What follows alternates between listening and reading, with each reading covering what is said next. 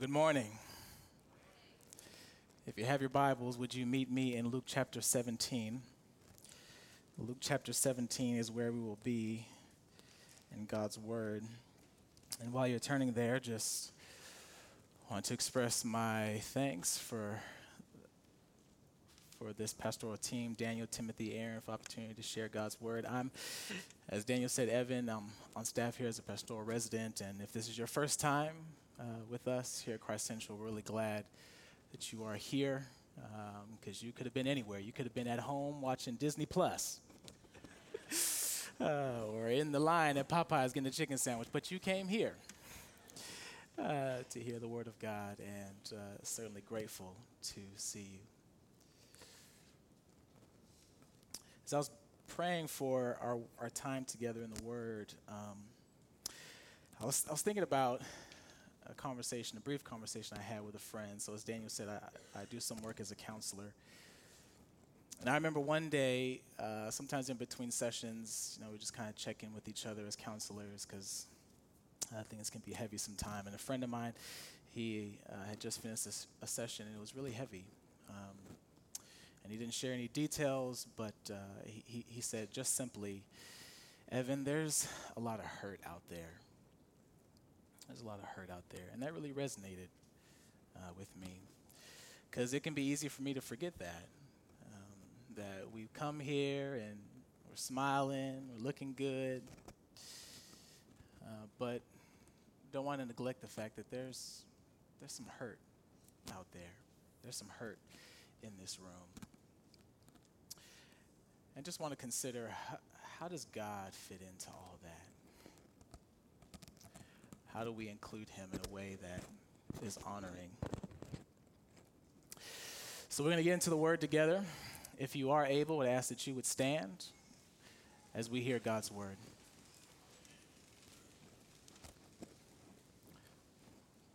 Hear now the word of the Lord. On the way to Jerusalem, he was passing along between Samaria and Galilee. And as he entered a village, he was met by 10 lepers who stood at a distance and lifted up their voices saying, Jesus, Master, have mercy on us. When he saw them, he said to them, go and show yourselves to the priests. And as they went, they were cleansed. Then one of them, when he saw that he was healed, turned back, praising God with a loud voice, and he fell on his face at Jesus' feet, giving him thanks. Now he was a Samaritan. Then Jesus answered, were not 10 cleansed? Where are the 9? Was no one found to return and give praise to God except this foreigner? And he said to him, rise and go your way. Your faith has made you well. The very words of our God. Amen? Amen? Amen. Y'all not going to leave me here by myself. Amen. Let's pray. Dear God, what a great privilege it is to know you and to serve you. Lord, I pray that as I speak to the ear, you would speak to the heart and transform lives. Lord, may the words of my mouth and the meditation of my heart be acceptable in thy sight, O Lord, our rock and our Redeemer. In Jesus' name we do pray. Amen. You may be seated.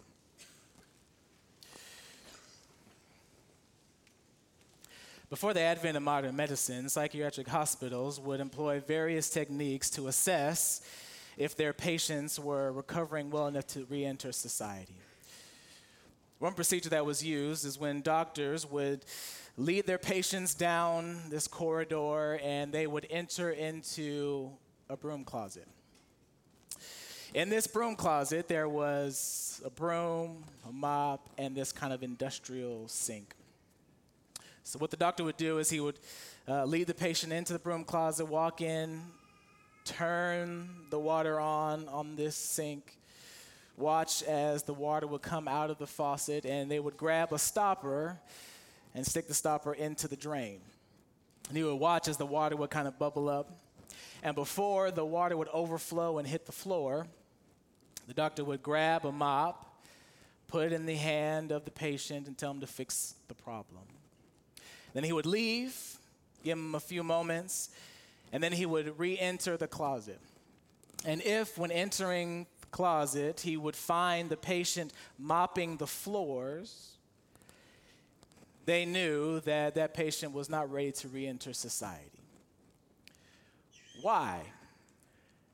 Because the patient did not have the perspective to see the deeper issue of the mess.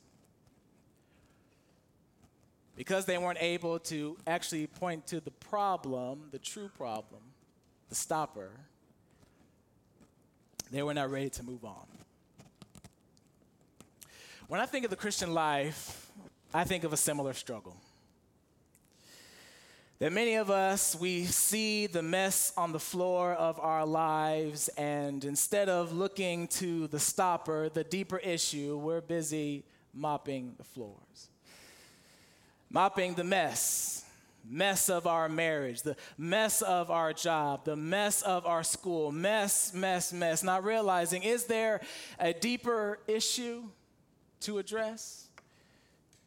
Am I missing the point of the problem? As we approach our text, we see Jesus continuing his ministry, being met by 10 lepers. At this point in Luke's gospel, Jesus has spent years teaching, preaching, and performing miracles, revealing, proclaiming the kingdom of God. And at this point in Luke's gospel, it says he's on his way to Jerusalem, that he's in his final months of his ministry. It's in Jerusalem that we'll see the culmination of his ministry. In Jerusalem, that's when we see the crucifixion. In Jerusalem, Jesus will die for the sins of the world, but on his way to Jerusalem, he stops by a village. And when he gets to this village, he's met by 10 lepers that cry out, "Jesus, Master, have mercy on us." There's a few things to note about this exchange. That to be a leper was a miserable existence. That your body was afflicted, your body was mangled, your skin was torn, your bones are broken, you would have open sores that would emit a terrible odor. Your body was afflicted, and on top of that, not only did you have this struggle, this cursed physical ailment, but there was also a social and spiritual component to this, that if you had this contagious disease, that you were expected to keep your distance from other people. In fact, it was written in the Levitical law, the law of the Jews, to stay away. Hear these words from Leviticus 13. It says, "And the leprous person who has the disease shall wear torn clothes, and let the hair of his head hang loose, and he shall cover his lip and cry out, 'Unclean, unclean!' He shall remain unclean as long as he has the disease. He is unclean. He shall live alone. His dwelling shall be outside the camp." If you were a leper, you were a literal social outcast. No one would have association with you. And if you got too close, you were expected to cover your lip and shout out, "Unclean!" to warn somebody that is dangerous and contagious is coming into their presence. social outcast. Now, on top of that, there was the spiritual struggle because it was believed that leprosy had a close connection to sin and rebellion. We see this in Numbers chapter 12 with Miriam. We see this in 2 Kings 15 with King Uzziah, that sin and leprosy had a close connection. So there was even a spiritual isolation. You're cut off from your family, cut off from your friends, cut off from the worshiping community. These 10 lepers are experiencing a miserable existence. And then they see Jesus. They've heard about this Jesus. We don't know what they heard. Maybe they heard that he has opened blinded eyes and raised folks from the dead. Maybe he's heard that he's fed thousands of people. Maybe they heard about how he healed the leprous man in chapter 5 of this very gospel. We don't know what they heard, but whatever they heard, they are convinced that Jesus is the answer to their situation. Whatever they heard, they know that Jesus can do something about their experience. And instead of crying out, unclean, unclean, they cry out, Jesus, Master, have mercy on us. There's a lot to unpack there.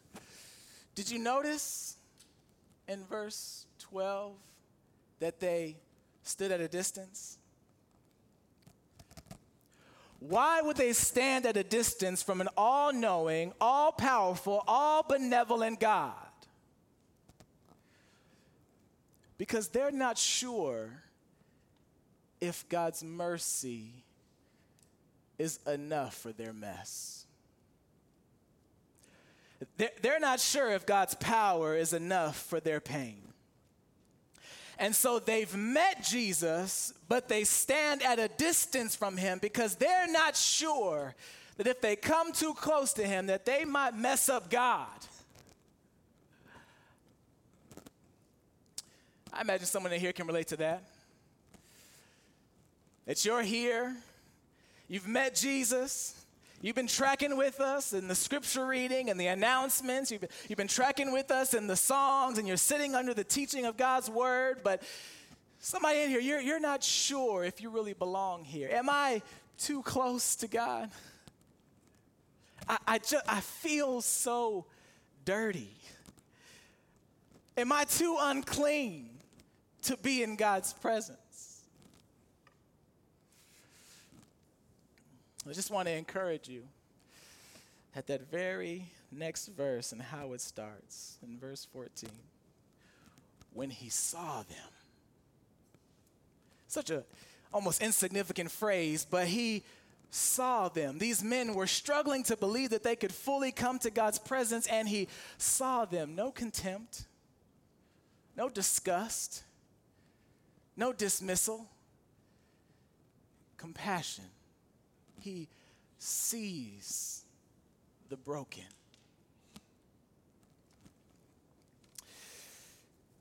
They cry out, have mercy on us. There's no entitlement.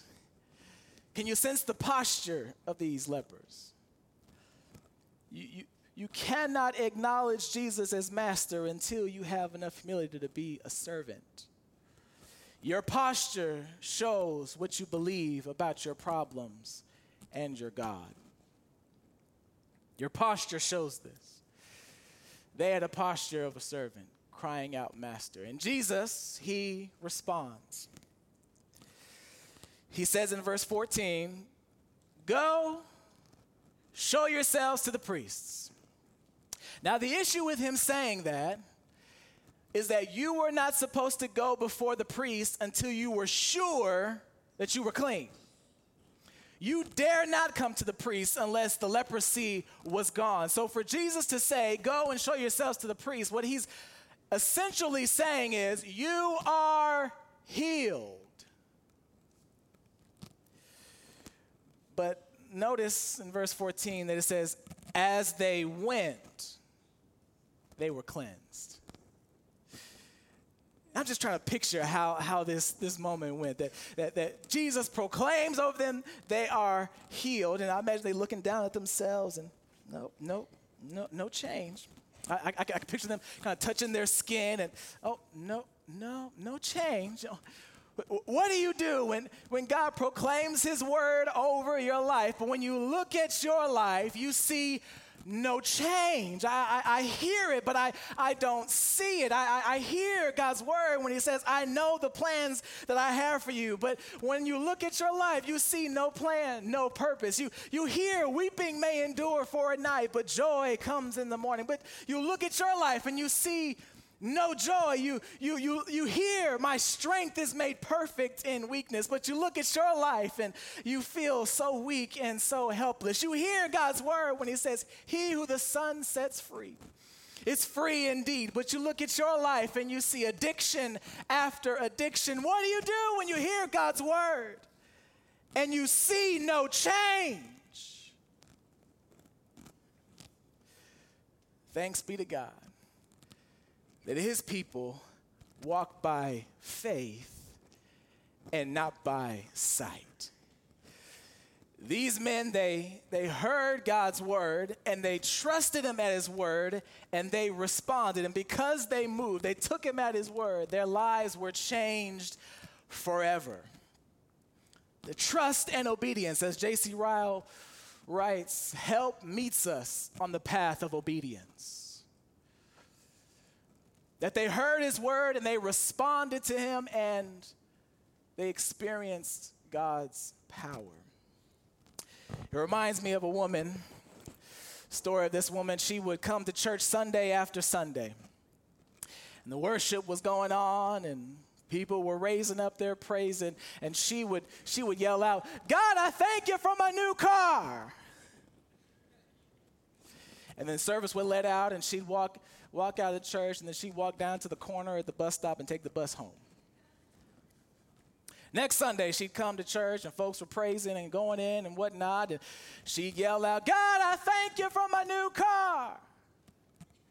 And then service would let out, and she'd walk down to the corner, get to the bus, and take the bus on home.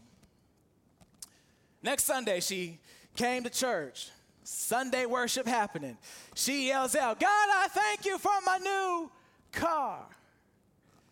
And service let out a little late this Sunday. And she left the service, walked out of the church building, but the bus had already left. And so she sat at the bus stop and she waited for the next bus to come. The pastor was locking up the building, saw this woman at the distance, finished locking up, and went down to meet her and asked her, sister, what's going on? She said, oh, I'm just waiting for the bus.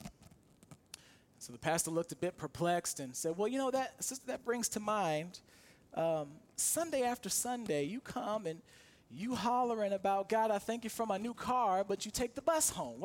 Why don't you drive your car to church? Is it that you don't like driving your car on the weekend? She said, no, that's not it. We said, is it because somebody else drives your car on Sunday so you don't take your car? She said, no, that's not it. He said, did your car break down on you? And so you have to leave it there because it's a lemon. She said, no, that's not it.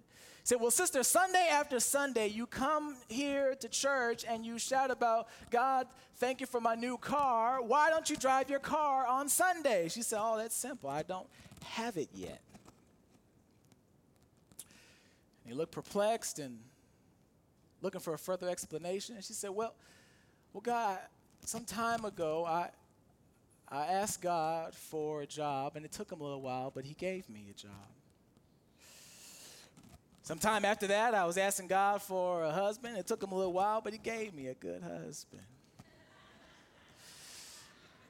Sometime after that, I asked God for children. It took him a little while, but he gave me 3. And now the job that God gave me has transferred me on the other side of town, and I need better transportation. And I've seen the Lord's faithfulness enough, and so I'm not going to wait till he gives it to me. I'm going to praise him even now because I believe that he'll supply all my needs according to his riches and glory in Christ Jesus.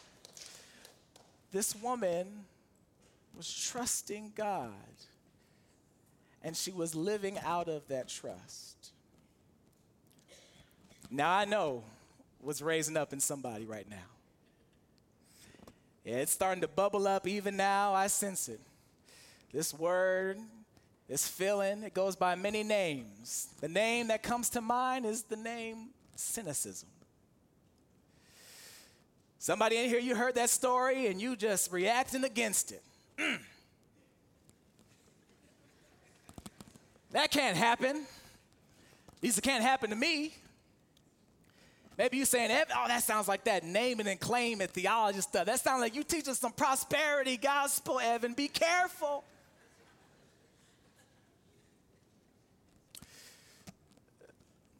Prosperity theology is harmful to the Christian life. And the difference between what I'm saying and what a prosperity teacher was saying is that if you believe you can have $1 million, you can have a job, you can have whatever you want, is that, as Pastor Brian Laritz says, the Bible calls us to have faith in God, while prosperity teaching calls us to have faith in faith.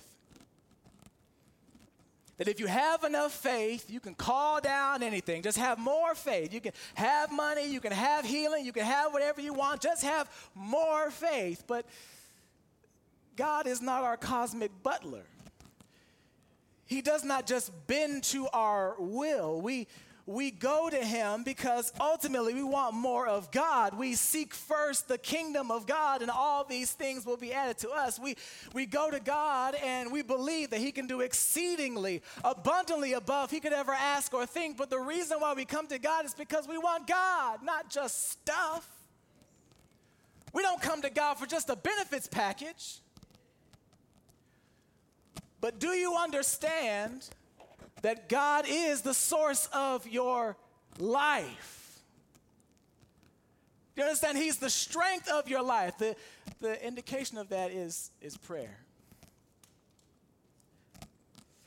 Because cynicism suffocates prayer until there is no spiritual life at all. Paul Miller wrote a wonderful book, A Praying Life, and he talks about this issue. Hear his words. He says, our defining characteristic in our culture is cynicism. But that's a double-edged sword. It protects you from crushing disappointment, but it paralyzes you from doing anything. The cynic is always observing, critiquing, but never engaged, never loving and hoping. It is easier for me to feel skepticism and nothing than to feel deep passion. So cynicism takes root and feels more real to me than truth. It feels more real to me than truth. Are you cynical? Look at your prayer life for the answer. Because prayer is an acknowledgement of who is the source of everything. Prayer is the acknowledgement of who is in control. Prayer it shows how we view our problems and our God. As the songwriter says, what a friend we have in Jesus. All our sins and griefs to bear. What a privilege to carry everything to God in prayer. When we get to verse 15, we see the point of the passage emerging a bit more. Then when we get to verse 15, one of the lepers sees that he's healed, and he turns back and starts acting a fool. He comes back to Jesus, he's praising him, falling out at his feet. And let me just go on a tangent real quick and say, God actually expects embodied worship. But what do I mean by that? Do you know that God gave you your body? What do you think he wants you to do with that body? He wants you to worship him. And he wants you to use it for his glory, not just to work. So even in this service, we bow for confession, we rise for assurance, we eat and drink for communion. That's part of embodied worship, but don't neglect the personality of worship. It actually is very expressive. There's a lot to it than just being contemplative. That there's things in that pesky Bible, like Hebrews 13:15, that says, offer a sacrifice of praise, which is the fruit of your lips, acknowledging his name.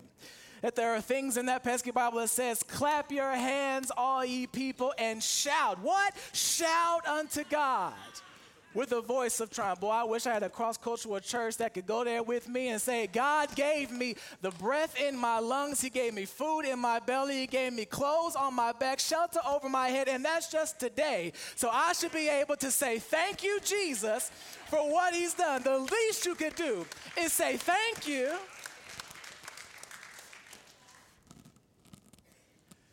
Now remember that the next time you singing a song and it's saying, I lift my hands. Because you don't start lying. If you're saying you lift your hands, don't lie in this place. All right, tangent over.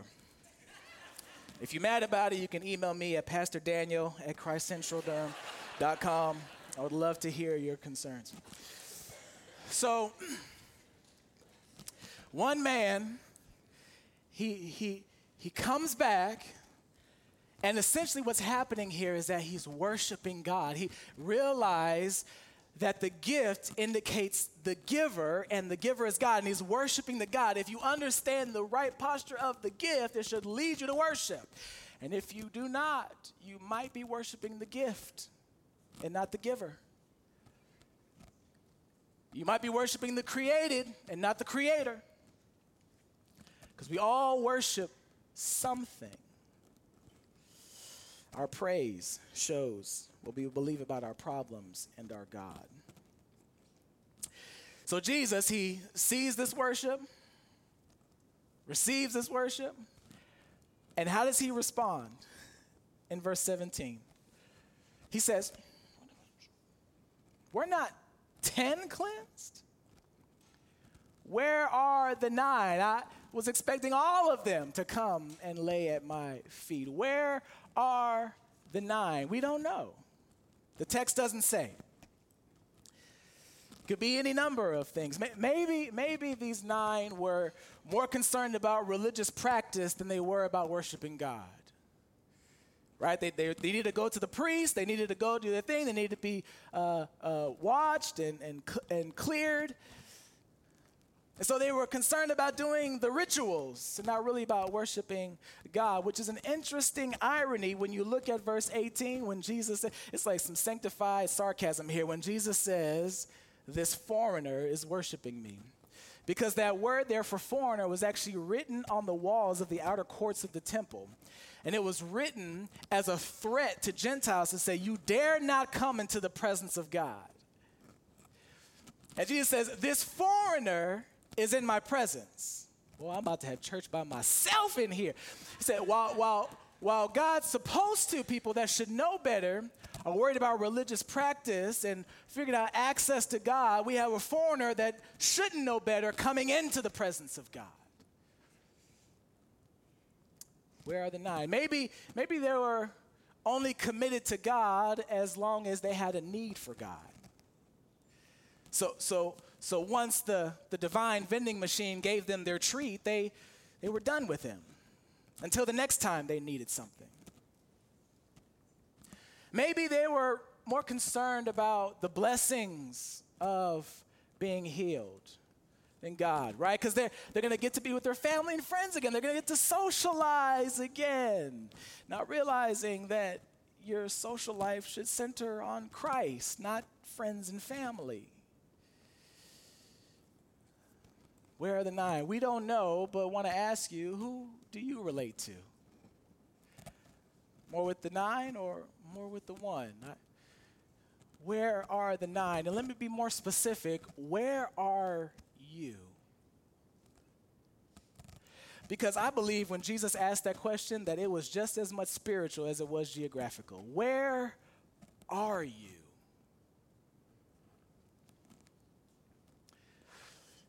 Because here's the thing. All 10 of the lepers met Jesus, but only one of them got to know Jesus. We see it in verse 19. Verse 19 is actually a very scary verse because Jesus says to this leper, this former leper, rise, go your way, your faith has made you well. And that word there for made you well is Can be translated saved. You are saved. Only one actually got saved. And that's scary because you can experience the power of God without actually having the presence of God in your life. You can have the blessings of God without actually having God in your life. And too often we have the opposite in our minds. God, if you love me, give me stuff. God, if you're real, give me stuff. But you don't need the stuff. You don't need more healing. You don't need more of a job. You don't need more finances. What you need is God. If you don't believe me, take a look at the people of God in the Old Testament. God did all kinds of things for them, raining down manna, giving them quail, coming out as a pillar of doggone fire. And they still didn't worship him as they should. We need God. Do we see the deeper issues of the mess? I like how John Piper says. He says, God does everything for us to be with us as our all-satisfying treasure and Father and friend and Savior. Do you understand that God is your all in all? Because if you don't, you are missing the point. Some years ago, there was a disaster in Chile with some Chilean miners. These men, they were working, and the entrance to the mine collapsed. And these men were stuck, and it made international news because people didn't know if they were going to make it. They were in that mine for 69 days, trapped. And over the course of that time, they had a rescue team that drilled a hole big enough to not mess with the infrastructure, but was strong enough to help them get air and get access to food and water and all the things that they need. And after 69 days, they were rescued. It was on international news. Everybody was watching as this kind of contraption was built, and they were kind of sucked out of the mine, and you just see these miners coming out one by one, 33 of them. Made a movie out of it. Antonio Banderas, right? You know, that's a big deal when they get it. Tony, right? They were one by one emerged. But something that was very interesting that was happening when they were emerging from the mine, they had their uniforms, they had their helmets, they had all these things that you would expect miners to wear, but then they were also wearing T-shirts, these tan T-shirts over their uniforms. And when you would look, you would see things written on the back. It said Psalm 95:4, that in his hands are the depths of the earth, and the mountain peaks belong to him. It turns out that in the midst of while they were in this mine, some ministry made contact with them and were trying to keep them encouraged. So to help them stay encouraged, made them some T-shirts so that they would worship God while they're in this deep, dark pit.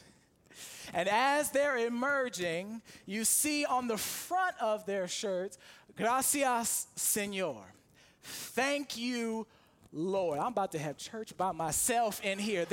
You mean to tell me that these men were in this deep, dark pit? They didn't know what was going to happen to them. They were experiencing pain, experiencing all kinds of issues, but they still had perspective to say, Gracias, Señor. It was interesting that one of them was interviewed, and he said, while they were in the pit, there's really 34 of us down here because God has not left us down here. They found the way to praise God even when their circumstances did not line up with what they believed about God.